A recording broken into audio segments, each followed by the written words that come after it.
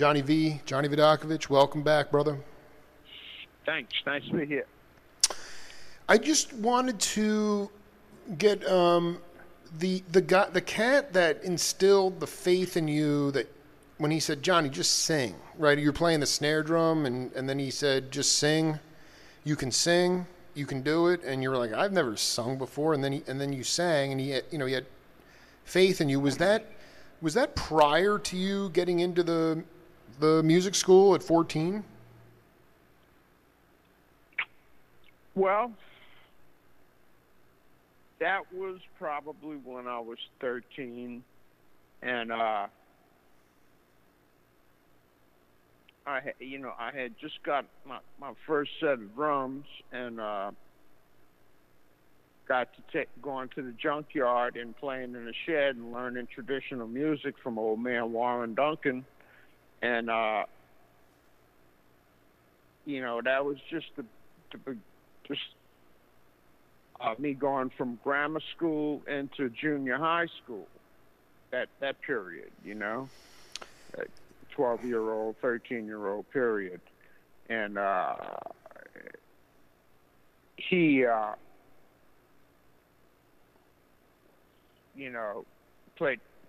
played the piano and taught everybody how to play the tunes, And when singing didn't show up and he asked me to do that,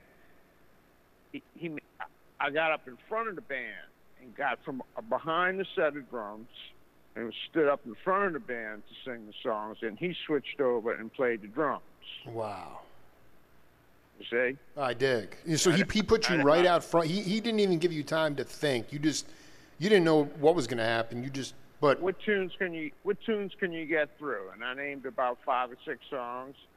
And in the meantime, I learned a couple more. Because it got to be like a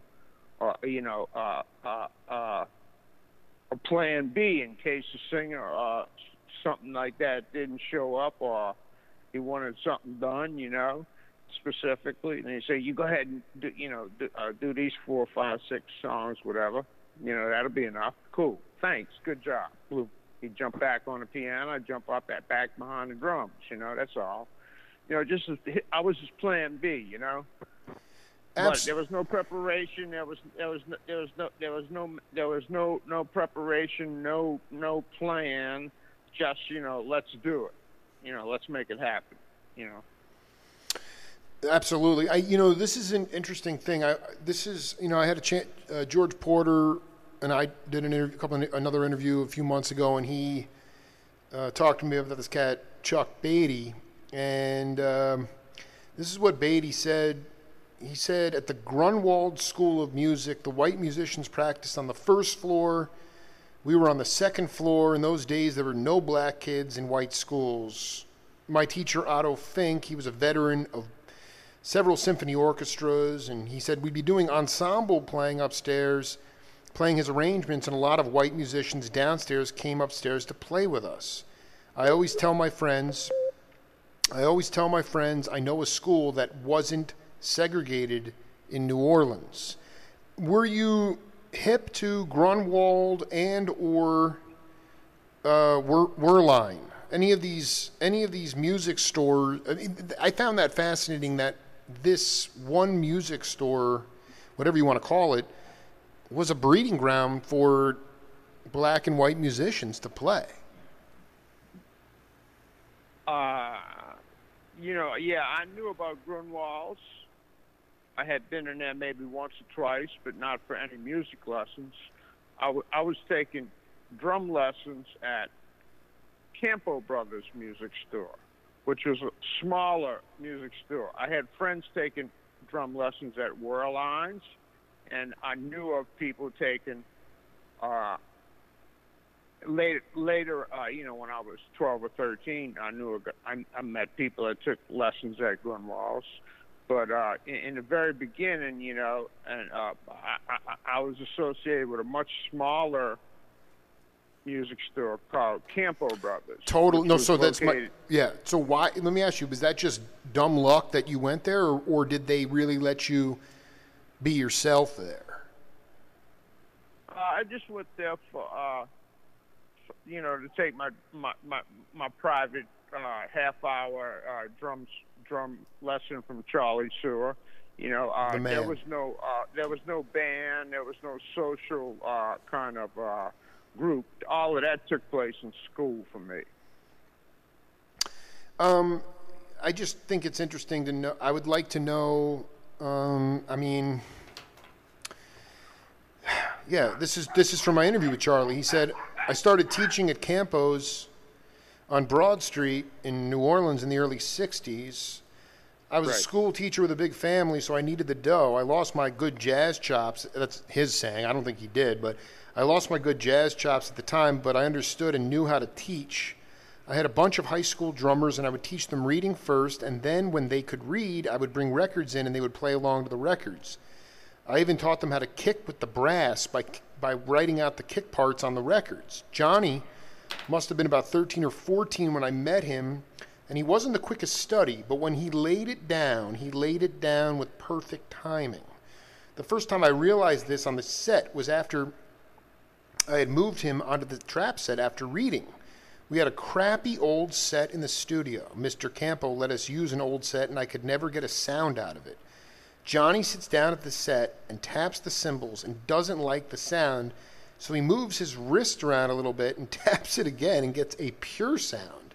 He hits the snare drum and it echoes weird, and so he hits another part of the snare drum. He had a natural sense of the tonal possibilities of drumming, which is what Baby Dodds had and Max Roach had. He got a better sound out of those drums than I could.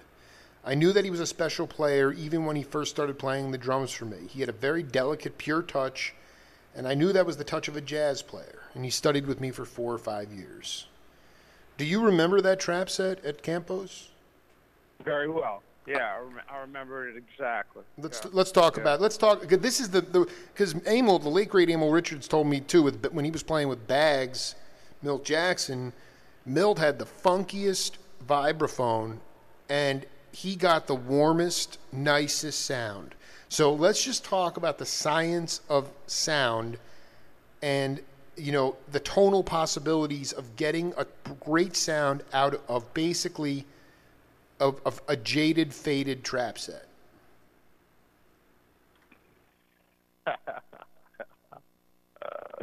That wasn't it. That wasn't even a set of drums. That was a bass drum, a snare drum, a tom-tom from I don't know where, and then another cocktail drum with a calf's head on it that was tacked down with tacks. It didn't even have tension rods or a hoop on it or anything.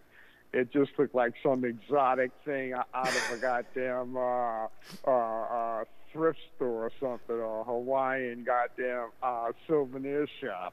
I love it. It was like a Martin Denny soundtrack. Yeah. That was the floor tom. And the cymbals, the cymbals were just like clunks. They were just like clunks. But that didn't mean that you couldn't play them. Well, there's a big difference. Here's the thing, Johnny, when he talked about the wrist, I mean, that's like a pitcher. That's like Jake Feinberg in baseball, going to a three quarters sidearm pitch to throw off the hitter. You're moving your wrist to find that golden sweet spot. I mean, please talk. I mean, as best you can. I think, like you said to me before, it was kind of really broke me open a little bit. It was just, you are the drum set. You are your arms and your legs and your feet and your hands. I mean,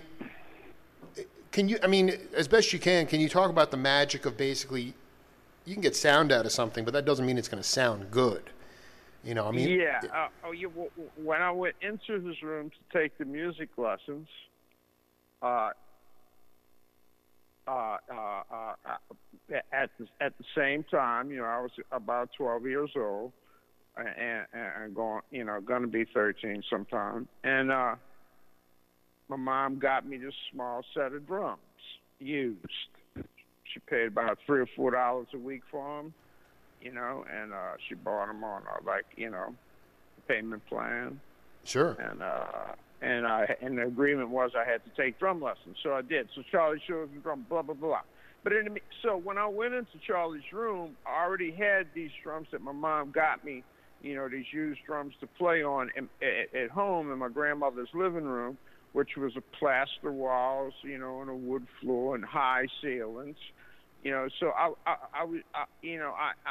had been beating on drums in that room, trying to make it sound good, to a small portable phonograph that my mother got for the first time, and play along with some records. And in the meantime, just try. I was already accustomed to trying to get sound right, but just subconsciously as a kid. Nothing academic or logical or thinking. Just naturally going to make something sound right. Yeah, you were already accessing the astral plane. Yeah, I mean, even if you're beating on I was already beating on pots and pans and bongo drums, and I had a parade drum when I was younger. All of that shit started when I was about 8 or 10 years old. So but by this time, when I got the drums, and got the Charlie Sewers, and I started taking. When in his little cubicle of her teaching room were these funky ass drums. Oh man, do we have a picture of those drums? I need a picture of those drums, dude. Oh man, I would love to see them, man. Holy cow!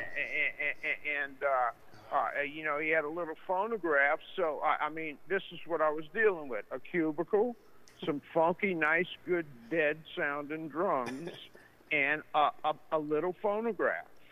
Maybe 2 6-inch speakers in it, That's what I was dealing with. So I had to deal with that sound, So I think as a kid, I had become conditioned to dealing with sound in spaces, Not because I was planning it, not because I thought about it, but because that's what I was doing. And as a kid, when you're at that age and you're that in love with what you're doing, and you don't know why, you don't even know you're in love, but because you're doing it so subconsciously or so automatic pilot. You've already created muscle memory to things that you didn't even intend to. And one of the things that I created a muscle memory to that I didn't intend to, it didn't have nothing to do with my brain or anything. It had to do with strictly my taste and sense and smell and touch and vibration of sound going into my ears that stimulated my senses, was how to make something sound good.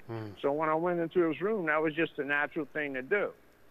Just, like I was in my grandma's living room trying to get these used drums to sound good, twisting and turning and, trial and error. This is so important. I mean, as best you can. Listen, let's face it, Johnny. I mean, I could go walk into your living room today and we could pick out any Clifford Jordan records or blues records or, Freddie Hubbard or Astral Project, and we put them on the phonograph and we're getting like crystal speaker sound, right? Really nice sound. Right. And you're talking about couple of 6-inch speakers on an old phonograph. And what were the records that you were listening to, and how much really can you? I guess here's the thing: how much can you? This is the more important thing is because you couldn't really hear the records that well. Truthfully, I mean, it was especially when you're playing the drums. I mean, you couldn't turn it up to decibel 10. Oh yeah. I mean, can you talk as best you can about how that multisensory Vidacovich came into form? Because you really weren't. You were just. I mean, you were engaged in the non-thinking mind, but you didn't have the crystal clear dynamic stereo sound that we all have, that people practice on today. Yeah, right.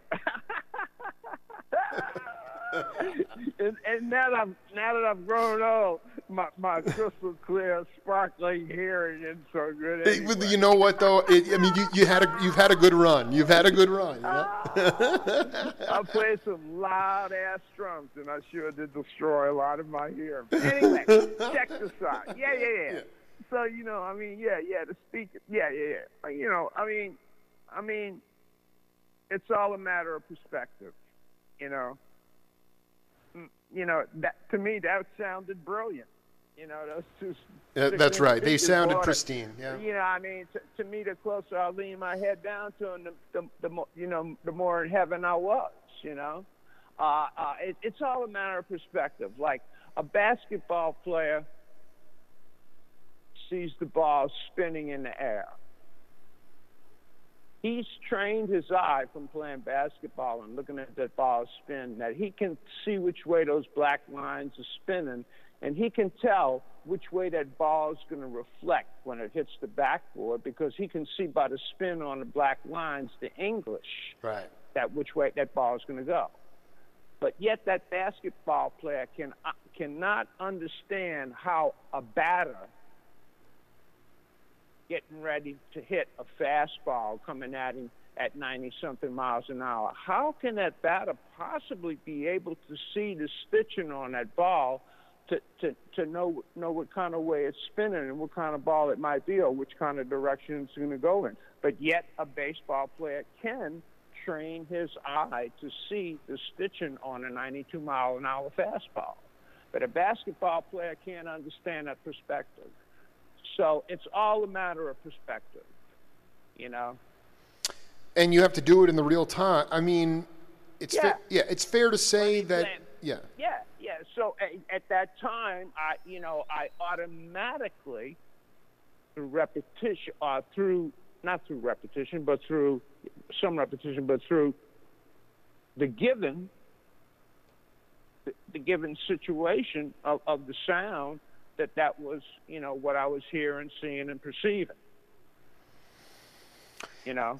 No, this is so intense. I mean, you know, Johnny, I was just living in the now, you know? Well, and to tell you the truth, my decisions, when I did this tapping around to see what sounded good and what felt good, when I did that, that was almost way subconscious, almost unconscious. It was just me tapping around, and I don't know where to stop. I'm not making that. Something else makes that decision that tells me to stop there. It's not my mind saying, "Oh, this is the sweet spot." Later, I'll make that decision. You know, why the hell I'm hitting over there, and you know, because somebody asked me, or because I wonder why the hell I'm hitting over here. You know, if I don't ask myself that question, then I'm always hitting over there until somebody asks me, right, or until I ask myself, and that's very seldom. Because as a child, as a 12-year-old, that's the way I perceive the balls. You know, I could just read the stitching like that, you know, and I didn't bother to think of where to start or stop. You know, I was luckily at that age when you're a kid, when you're a child, when you're 12 years old, man, there's a lot of things you learn muscle memory. Thank God I was doing music, you know. Oh man, but I also want to say, I think like the greatest cats, whether they were on steroids or not in baseball, I mean, I'm not sure if they're seeing the trajectory of the ball and anticipating where it's going to go, and they try to get their bat on the ball. And you don't even have time to. I think the greatest players don't even recognize what the pitch is. They just see it, and I think that's the same thing with you. You're like hitting this one spot because it sounds good. You've done it. It's muscle memory, right? Yeah. This is force stronger than me, and it's probably muscle memory and just, you know, the magic of molecules and sound waves, you know, telling me where to stop my hand.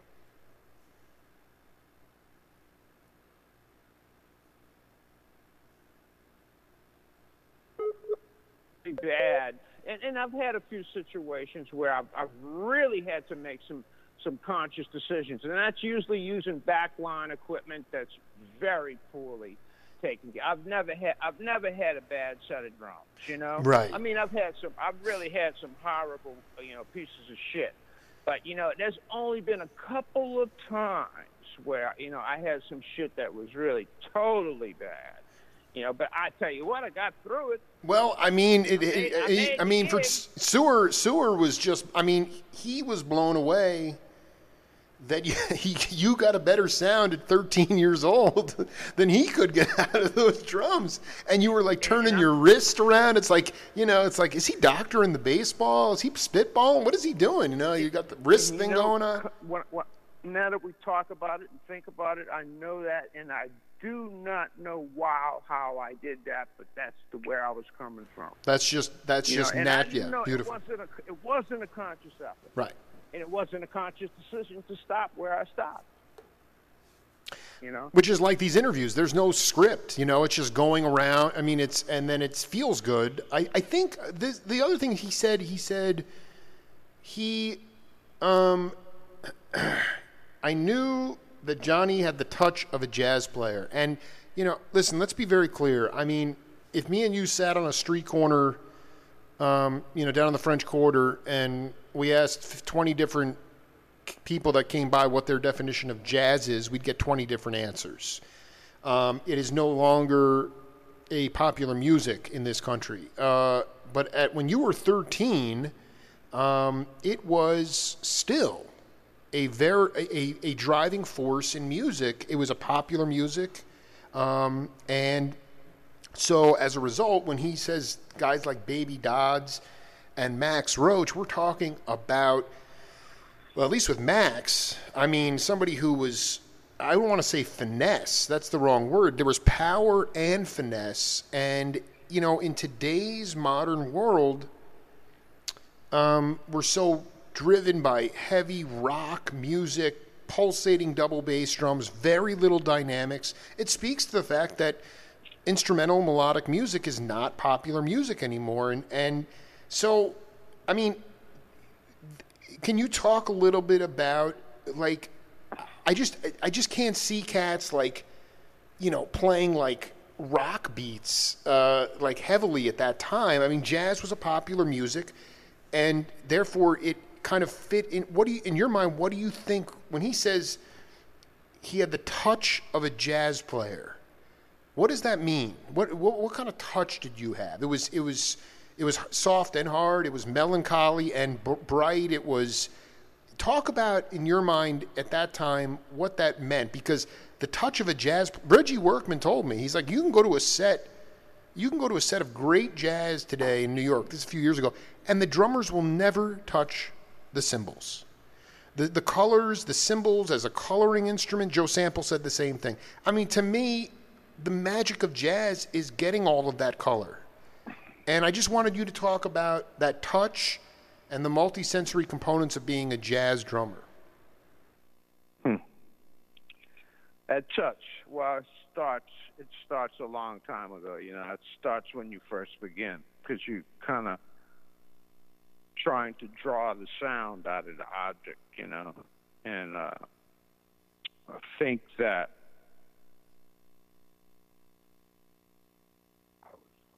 to, at such an early age, hit on things and try to get sound out of them and listen to the music on the radio and try to emulate those sounds and feelings. I think that I was driven to let sound be a major part of what I was. And I think that being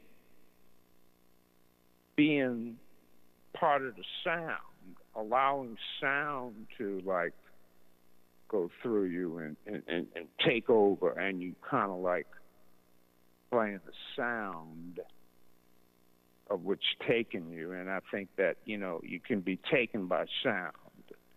And I think in those that 12-year-old period where we're talking about hitting,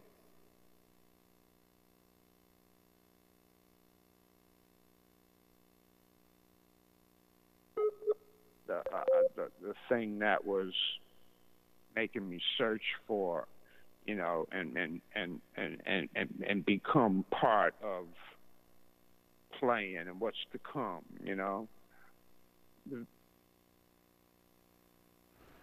Sound is something that takes you over, and a lot of people have a particular sound in mind that they're looking for, And I, for example, don't have a particular sound that I'm looking for, but I'm rather open to what sound looks for me, and when it feels good, then that sound is maybe, for example, what we're talking about, my touch.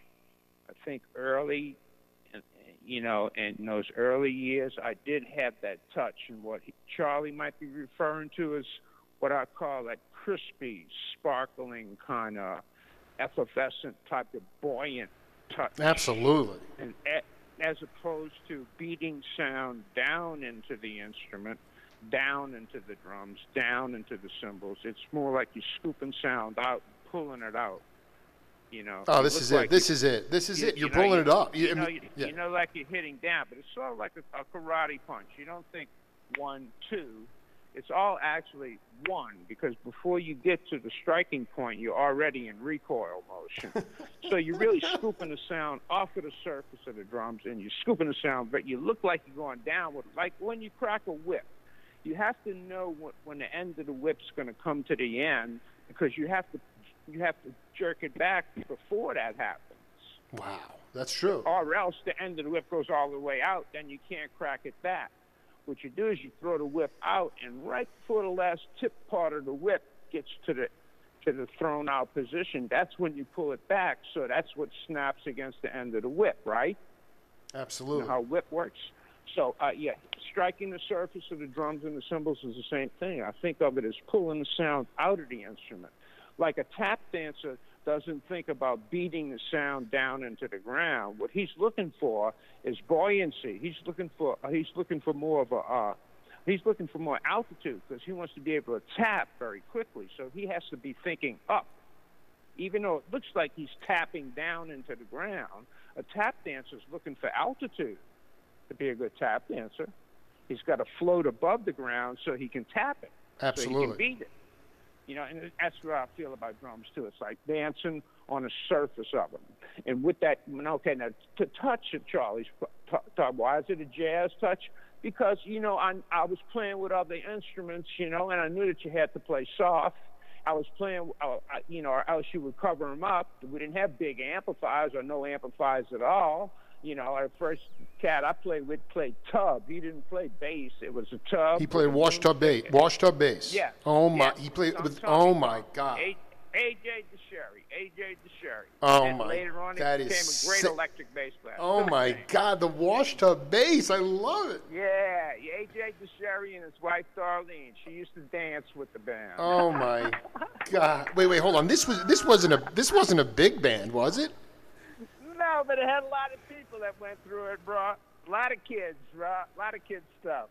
I mean, this is like something out of the Quest. This is like Fritz Richmond playing or somebody out of the Queskin Jug Band. I mean, I can't believe he was playing. It was a kid institution, bro. Right. I love the washtub bass. I mean, is it? I mean, how? Just sort of moving around here. I mean, when you run into modern drummers, students of yours who have been essentially inundated with electronic beats, straight beats, and actually using the instrument to play down, like you talked about, like not elevating the sound, but like playing down. Is that something? Yeah. Are you able to articulate like how you get them to become more buoyant so that you're like basically get like the whip analogy where you're just sort of flying, you're bringing the sound up, because that's what Elvin did. That's what that's what makes it so. You just go higher. You're just going higher and higher. And I realize now, after you just talked to me, with these straight beats and stuff, it's just they're pounding it into the ground, and it's like they're hitting they can't go. They're hitting conch. They can't go any lower. With the sky, if you're going up with sound, it's an infinite. You can't. There's no ceiling. I mean, a lot of guys are very. They have an epiphany, when they realize that about drumming. You know, Yeah. a lot of guys, you know, yeah, they say, yeah, okay, I understand, but that you know, it's at that point sometimes that can be it's not the thing. It can be one of the many things that separates the men from the boys or the drummers from the musicians. Right. You know, at that point, when if they want to go in that direction. You know, for some people, it's not practical. Suppose you're a dude. I don't know how heavy metal dudes think. You know, but you know, I know hard rock dudes, man. The ones that I like the best, man. Guys like J.P. Gaddera, you know, with Clutch. Sure. You know, J.P. Gaster with Clutch, and you know, I mean, you know, this cat, you know, he has a beautiful touch. Yeah, the tape. Yeah, right. Beautiful touch. He is so fantastic. But anyway, you know, I think that, you know, for me, it makes a more smoother, linear type of melodic, rhythmic type of drummer. In addition to being a very vertical, lay it down, boom, boom, suck that, you know, I mean, that can be too, you know, but, you know, a drummer has to be aware of both, of both types of musical motion that are real, not subjective, real. In other words, I mean harmonic motion, which is very vertical, and melodic rhythmic motion, which is linear, which is horizontal. So you got a vertical harmonic rhythm, and you have a linear melodic horizontal rhythm. That's what I call melodic rhythm, harmonic rhythm. One's vertical, one's horizontal. You know. I mean, it's so. Yeah. I mean. Two perspectives again, right? But for me, when I'm playing, I'm oscillating between those two perspectives when I'm playing music. And actually, I think and it's just brilliant because it's the times that I've seen you live. It's clearly you've left the thinking mind, so it's completely it's in the moment creation, oscillating back and forth without even thinking about it, and that's absolutely. I mean, if you could talk about what is one thing that the cats say when they have the epiphany about this idea of upward sound, gravitational pull upward, and is it something that I just think it's important to know, just for the layperson, can cats, I mean, they can shed all they want and they can try to, you know, comp things, but do you find that cats, when they have the epiphany, if they are trying to be themselves, that they can sort of refine their skills to go from the dense... Here's the point. Can they refine their skills from being a drummer to becoming a musical drummer or musician? That surely is a ticket to get in the door, whether it be an orchestra seat, a balcony seat, you know, or whatever.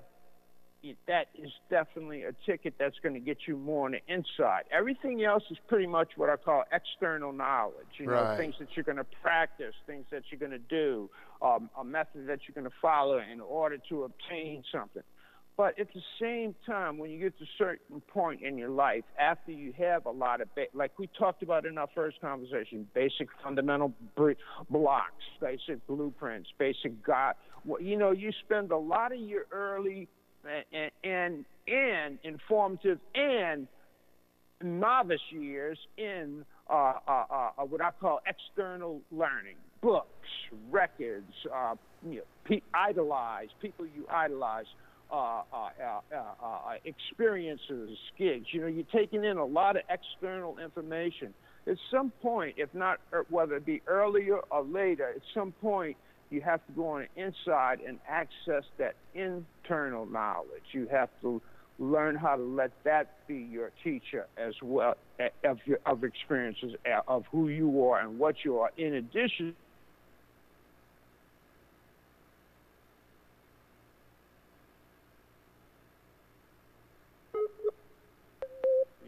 find out who you are. Find out if there is an interview, or find out if there's an opening. And that's what the interview is about. It could be about an opening as opposed to a particular version of oneself. It could be that this person is self. He's an opening. He's an opening for stuff to come through. Yeah, well, no, but you said it's a ticket to get into the show, but that's all it is the epiphany. Yeah. Did you? Yeah.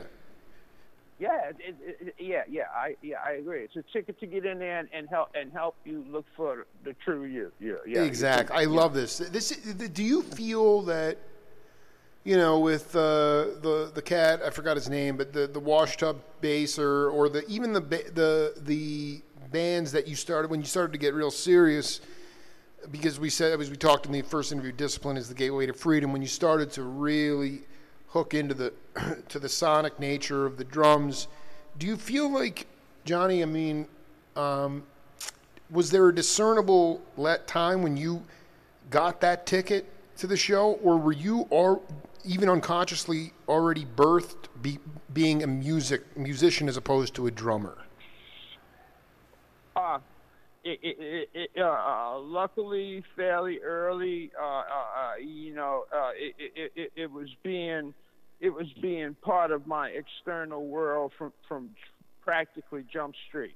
Just being in the company of musicians, more musicians than drummers. At 12 years old, at 13 years old, I was in a band of young trad players who were all better than me. So this linear musical concept was around me from Jump Street more than the drumistic part of it. So my external stimuli at that point in my life was more, I would say, musically, had more musical elements as opposed to strict drumming elements.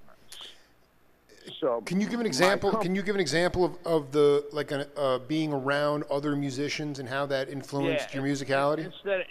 Instead of hanging out with four drummers, exactly. I was hanging out with a clarinet player, a tub player, and a piano player. Oh, that is awesome! That is so freaking cool. There were times in life when I did go to the movies, in high school with three other drummers, and in college when I hung out with two other drummers. But, the ratio to who I was hanging out with was the other way. It was more musicians. And was it just that the harmonic and melodic sensibilities of those musicians, because of the sound, it encouraged you subconsciously just to play upward, the sound upward? To me, it makes total sense. Everything is making sense, yet none of it was external. A lot of it was just inside, like you were just feeling this ascension of rhythm as opposed to beating it into the ground rhythm. Well, I didn't consciously make that happen. Sure. I think the spirit put me in those situations, and I now, in retrospect, can look back and say, only thank God, thank the spirit I was put there, because I think it made me who I am musically, and I kind of like, for the most part, some of what I've become musically. And so I think all of that was just, I was put there by the roll of the dice. We all didn't plan that, bro. And, that's the magic of John. No, that's the best part of being an originalist musical. You can ask anybody. I never have a plan. I never, everybody. That was always pushing me off. Come on, man, come on, do this. Right. I never have a plan, man. I'm one of them fools who lets the wind blowing where he's going, and I've always been that way. I just kind of like the trip. Dude, no, but you're the wind blow, bro. Yeah, come on. But listen, Louis Hayes told me, until he got to play with Oscar Peterson, nobody you made a very interesting point before about some people have a certain sound that they're looking for, especially in this modern time. They want a certain sound. They want a certain sound, you know. And Louis Hayes was like, nobody ever told me what the F to play on the drums. Obviously, when he got to Oscar, it was the hardest transition of his life. But it was the idea of, I mean, you're playing trad music with a tub and a keyboard, a piano and a clarinet. I mean, part of it was that nobody was looking for a certain sound. Or were they? I mean, to me, it was like you had antiquated stereo systems. You kind of just were on your own. Your ears were huge. And so your upbringing really sort of aided. You were always a fly by the seat of your pants, no script cat anyway. But that was also the time. I can't see in your, maybe I'm wrong, tell me if I'm wrong, but I can't just see in those middle adolescent teenage years anybody saying, you know, Johnny, I really want this kind of sound on the drums. I mean, nobody ever told Louis Hayes what kind of sound they wanted out of him. He played what he wanted, what he felt to play. Mm-hmm. Yeah, I heard this when I was 27, 28 years old, boy, man. Wow. Stood real close, too. He was great. Oh, Louis came to check you out? No, I saw him. No, it was the other way around. Dude, that dude was not taking... Yeah, I was like 27, 28. He was playing this real upscale club called Rosie's. He was playing with Stan Getz, man. Wow. It was like wow. It was something. I said, yeah, when I grow up, I want to be like him. Dude, you were already in downbeat at 14, dog. You were doing all right. But, I mean, Louis Hayes did not, like, he'd be like, I don't care who it was. He'd be saying, I don't tell you how to play your horn. Don't tell me how to play. I don't care about this sound of the drum. I'm playing my drums. You don't tell me how to do it. Yeah, he was beautiful. Did you know? Yeah. I never thought about it too much, you know, but I know that one thing that made me and AJ happy, the tub player, AJ. Oh, that dude! Where's that cat? Is that cat still with us, by the way?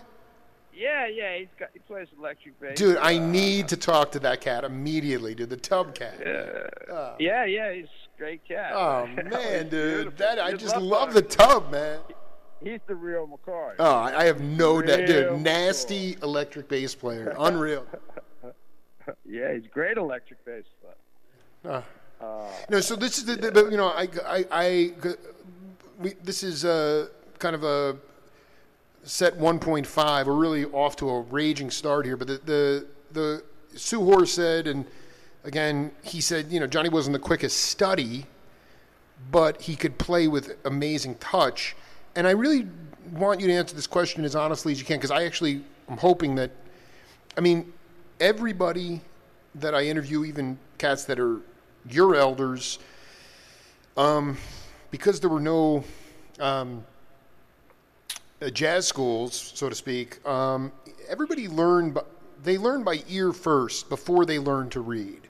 And even though Charlie said that all of his students were mandated to read before they could start playing to records, I just feel that with Johnny V, it didn't work out that way. And did you learn, not when you were banging on pots and pans, but I mean like when you started to, in those middle teenage years, did you really read music at all, or were you playing by ear?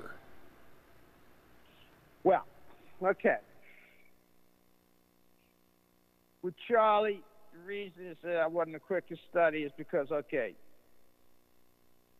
I didn't really like reading music, but I loved to play on the drums. Exactly.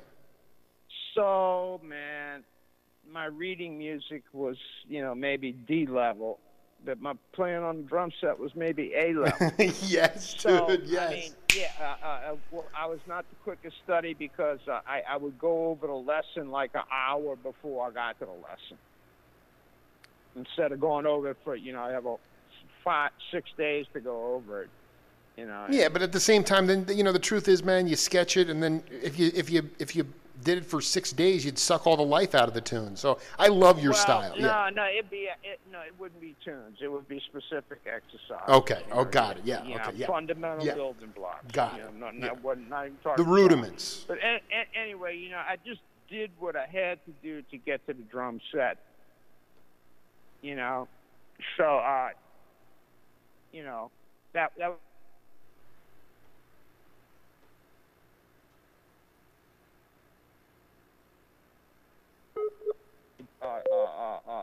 junior year in high school when I started to have stiffer competition against taking my chair that I had a scholarship for, because they had auditions twice a year. But I kept the chair for 4 years. There was no problem. So but anyway, no, there was some competition though. Yeah, because competition got stiffer at high school, on not only in that, but even in the percussion section and concert band. I just had to sharpen my skills. I was there on a scholarship, and I just had to improve my reading, and I did. Thanks to Joe Hebert, who I owe a whole lot to. He's my high school band director and my college band director. But anyway, he sharpened my skills, and I remember getting thrown out of gym class when I was 14 or so because I didn't wear a jock strap, and my drawers would hang out the bottom of my gym shorts, and the teacher would get pissed off because I didn't have sneakers, and I would go on a basketball floor with leather shoes, and he would get really pissed off. He said, "Vidacovich, go to the band room." So eventually I got sent to the band room for the whole half a year. But that's what you wanted to be there. My reading skills. Can you talk about? This is epic. I mean, was it just him saying, Johnny, you gotta find some meditative state to read for 15 minutes a day, or did you learn to just sort of get it in your mind? I mean, how did you, when you say he sharpened your skills? Because Johnny, here's the thing. In today's paradigm, no matter how much talent you have, because they've codified the language of jazz, you would not have been able to move on until you demonstrated certain rudimentary skills. No matter, back then the magic was, okay, the cat's just, he's sonically gifted, let him go. That was the brilliance of it. You still see that in sports a little bit when people are, they're in AA and then all of a sudden they're called up to the major leagues because they have that kind of God-given ability. But in today's world, I don't know. I'm not sure if they would have let you go on unless Bruh, back in 1962, 63, all boys Catholic private school, you're there on the only music scholarship ever. Full scholarship for 4 years. I had to sharpen my skills. Right. Or else I didn't fly. Right. You wouldn't have made it. So what it took? By the time I was 13, going on 14, I was there on a scholarship that Charlie Sue and Clem Toka got me, and I couldn't bullshit no more with the reading because all the other drummers could read, and for the first year I played cymbals, and for the second year I played bass drum, and it wasn't until the third year that I was good enough to play tenor drum. And in the fourth year, they basically allowed me to play snare drum in a marching band. Of course, I played in a stage band, in a jazz band, in a big band, so that was what I was really there for. But I still had to function in with all of this, in the concert band, in the marching band, in the percussion ensemble. I had to function in part of all of that. My last year, I had to learn timpani and mallets, marimba and shit. I mean, so my whole life changed, very, very quickly after I bullshitted Charlie Sewell for about a year with my half-ass reading, and I got into high school, and then by the time I was a junior, we used to be in the band room, and you put up your quarter, your 30 cents for lunch money, and the guy who could sight read out of the book with the metronome on the longest got the money. So you put 5 drummers, put in 30 cents, flip the page on a page that nobody saw, and pass the book around, and the drummer who could go the furthest without making a mistake with the metronome on won the money. So I mean, I had to get me some money. And it was all beautifully designed. It was just this beautiful design of enlightenment because, thank God you had competition because, you needed, in order to play with Al Hurd and Mose and other cats, you had to at least learn to read the material. You had to really learn how to read the material.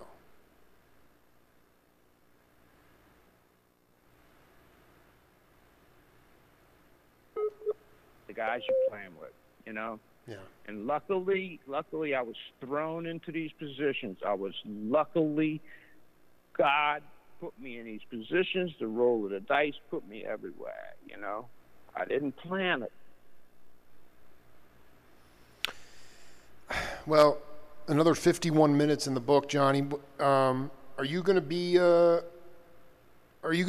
on this holiday weekend? Yeah, I'll be here. Well, why don't we celebrate the independence of this country with we'll do another installment. I really like the foundation we're building here right now. Cool. Yeah. Cool. All right. Much love to the fam, dude. Be safe and man. All right, yeah. I'm not released. I'm going to hang on to all this audio and then we'll talk about how to move forward. But I'm really enjoying the foundations, the astral rudiments of Johnny Vidacovich, so to speak. Yeah, you're right. Yeah. Cool. All right, be cool, man. All right, thank you, Jake. Take care of yourself. Yo, Johnny, can you get me the number for that tub player? AJ DeSherry. I'm gonna look for it. All right, you just shoot me a text or something. All right. All right. All right, be cool. Peace. Keeping me together. Great day. See you tomorrow.